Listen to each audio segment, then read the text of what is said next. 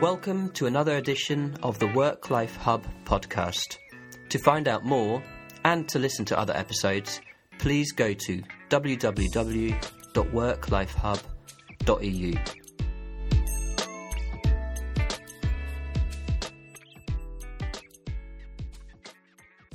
Welcome to the next episode of the WorkLife HUB podcast. Today, I'm interviewing Stew Friedman of the Wharton School. He's the founding director of the Wharton Leadership Program, a management professor. He's also a public speaker, author, an influential expert on work and life, consultant, educator, researcher, radio producer, organizational psychologist. He's also been called as the work-life balance guy or guru. Is that correct, Stu?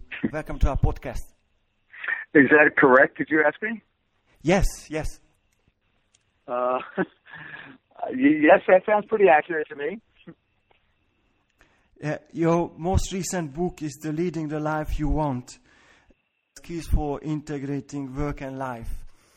Before discussing your most recent book, I wanted to just go back a little bit in the time, because we've been to a conference of the Work and Family Researchers Network in New York, where I really wanted to meet you personally. It was in June in New York, and where you spoke about your previous book.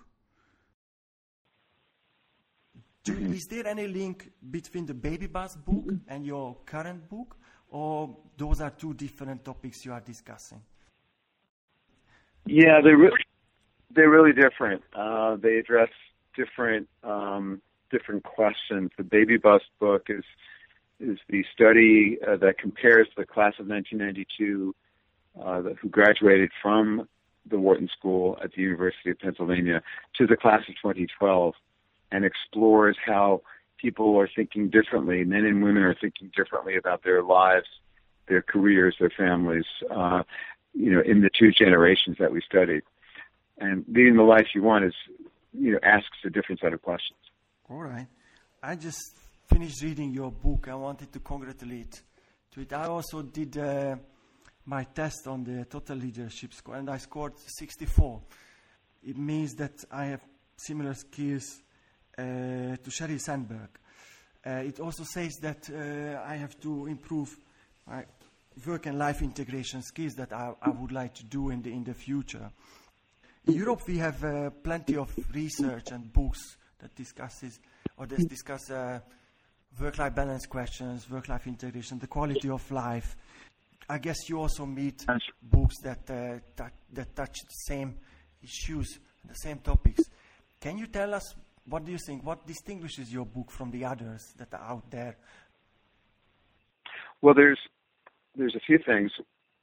One very important aspect of this book is that I have written original biographies, short biographies of 6 individuals who illustrate the principles of being real, being whole, being innovative. These are the principles that one needs to make one's own in order to meaningfully integrate the different parts of life. And so I've described and illustrated how these 6 really remarkable people have done that over the course of their lives, and how they have developed the skills that bring these principles of being real, being whole, being innovative, of bringing those to life. And these people demonstrate that to be successful in your professional life is not to forsake your family and your community and your private self, but instead to invest in those other parts of your life and to embrace them. And that is what makes people truly successful. So the common mythology is that you have to make trade-offs all the time. And what these people and many others like them illustrate is that, in fact, the greatest professional success comes from figuring out, in a way that works for you and the people who you care about most, how you can integrate the different parts of your life in a way that is mutually enriching. So I don't use the term balance. I talk about harmony and integration in order to help people to see that the big idea is not about trading one part for the other, but by being creative about taking your particular skills and talents and passions and creating value for other people with those talents and passions, and being able to be successful in your professional life by being a whole person, essentially. And that is an important idea that not many people are focusing on. The idea that it is possible over the course of a life, perhaps not at any given moment, but over the course of time, to have a sense of harmony among the different parts of your lives. So that's one important idea. There are others, but I will pause there. Did you learn anything from writing this book? Oh yes, I learned a lot. No, I learned, as I described in the final chapter. The big lesson for me was that, well, there were two. One is that people who we admire, the people who are truly successful, are always learning, and they're developing their skills. They're cultivating their skills through being mindful about their choices and learning from their mistakes. So all these 6 people that I described in the book, each one of them has made many mistakes, but what distinguishes them is that they are learning from them. So that was one very important point. But the other was that to be liberated, I think is the right word, to be free, to lead the life that you truly, truly want. The paradox is that in order to do that, you've got to take what is unique to you and make it useful to other people. So it's through helping others, through serving others who you care about, that you find the strength, the confidence, and the freedom to lead the life that you truly want. So that was a big idea for me that I learned. Yeah. I have to tell you that also I learned plenty of things from your book. I started listening Bruce Springsteen, and it's the generation of, I have to say, my father. I know that he loved Bruce Springsteen, but I just discovered it for myself and started to read his lyrics and translate it too. And I learned also for myself what I can improve in my community, also in my work life. Just a question. I know that we set this interview up with your wife, who is also your colleague. Do you do you have any, or do you also apply what you are writing in your books? Being in the same team with your wife? I certainly hope so. You try. Well, we try. We really do try. And just like everyone, it's a work in progress. We are all learning all the time, and you'd have to ask hers all the time. But I think we're doing a pretty good job. But it's not easy, and it requires ongoing communication and reevaluation of what's important. It's not free. It's possible, but it's not free. Do you have any favorite quote from your book? I said already that I specifically enjoyed reading the Bruce Springsteen's part, but if you can highlight or underscore only one sentence or a quote, what would be that? Yeah. I'm going to leave that to you to pick yours, because there's so much in here that I found to be important. I think the epigram at the very beginning, the quote from Walt Whitman that I used to start the book, right before the introduction, is very powerful. It's from his poetry, and it speaks to the importance of finding the courage to make choices that are true to who you really want to be in this world. So The quote goes like this: "Not I, nor anyone else can travel that road for you. You must travel it by yourself. It is not far. It is within reach." Mm-hmm.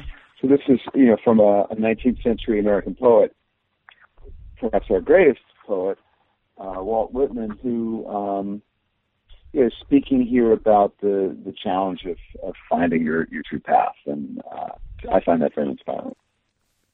Speaking of the future, after this very inspiring career that touched leadership development, coaching, writing books, education, what's next for Stew Friedman?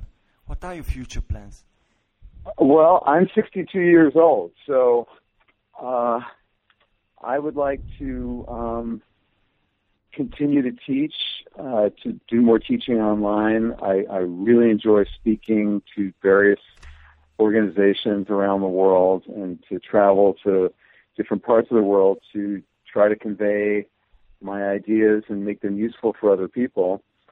And, eventually I would like my children to have children or to adopt them so that I can take care of them. That's what I really want to do, is become a grandfather. But, okay. I'm not in a great rush, but that's my life's aspiration now. It's to be taking care of grandchildren and playing more music. And playing more music? Yes. I need to be playing more music. Okay. I have to tell you that I watched plenty of interviews and I listened to different podcasts over my preparation for this short interview with you. I've found it really difficult finding or having questions in my notes, because you've been so many times, hundreds and hundreds of times, been interviewed. It's difficult to come up with questions that you have never answered. So I wanted to ask something, that if there was any question you always wanted to ask or to be asked, what would be that? Well, I don't know that anybody's ever asked me what's the most important thing to me. It's not going to surprise you probably, but the most important thing to me in my life is the people that I have created, my children. So that has my great joy and a great challenge is to try to be a good father and a good husband. So my family, the family I created, is so deeply important to me, and clearly the most important thing to me, as it is, I think, for most people. In my work, what's really important and most important to me is to try to help other people find the freedom to live as they truly wish to live. That's my purpose. Yes. That's my mission, and I struggle to do that for myself, and have in my own journey through life. And when I'm able to help other people to do the same, I feel very grateful. I feel very gratified. And fortunately, I'm able to do that. Yeah, I think you are on a perfect path, because if people read your book, they are really inspirational, and it makes you think about your life. How can you improve it? So it's absolutely, you nailed it, as they say it. They are quality books, and they give enough impetus on, and also in your leading the life you want. There are plenty of telling this to our listeners, plenty of examples and plenty of exercises that can be practiced in terms of skills development. Well, thank you. That's very kind of you. At the end of our podcast, we always ask one question from our guests, and this concerns work-life integration at the workplace. If you could give only one advice to a CEO in terms of how he or she can improve the well-being and the work-life integration of his or her employees, what would be that one advice Could you think of one? Yeah, sure. The one thing that I would suggest is to try to do something that you haven't done before that you believe is going to have a positive impact on the four important parts of your life: your work, your home, your community, and yourself. So think of one thing that you could do that you don't have to ask permission for, that you expect would have a benefit for you and your people at work, in your family, in your community, and for yourself personally. And then try it. Okay. Thank you very much, Stew, for being with us today. Oh, it's my pleasure.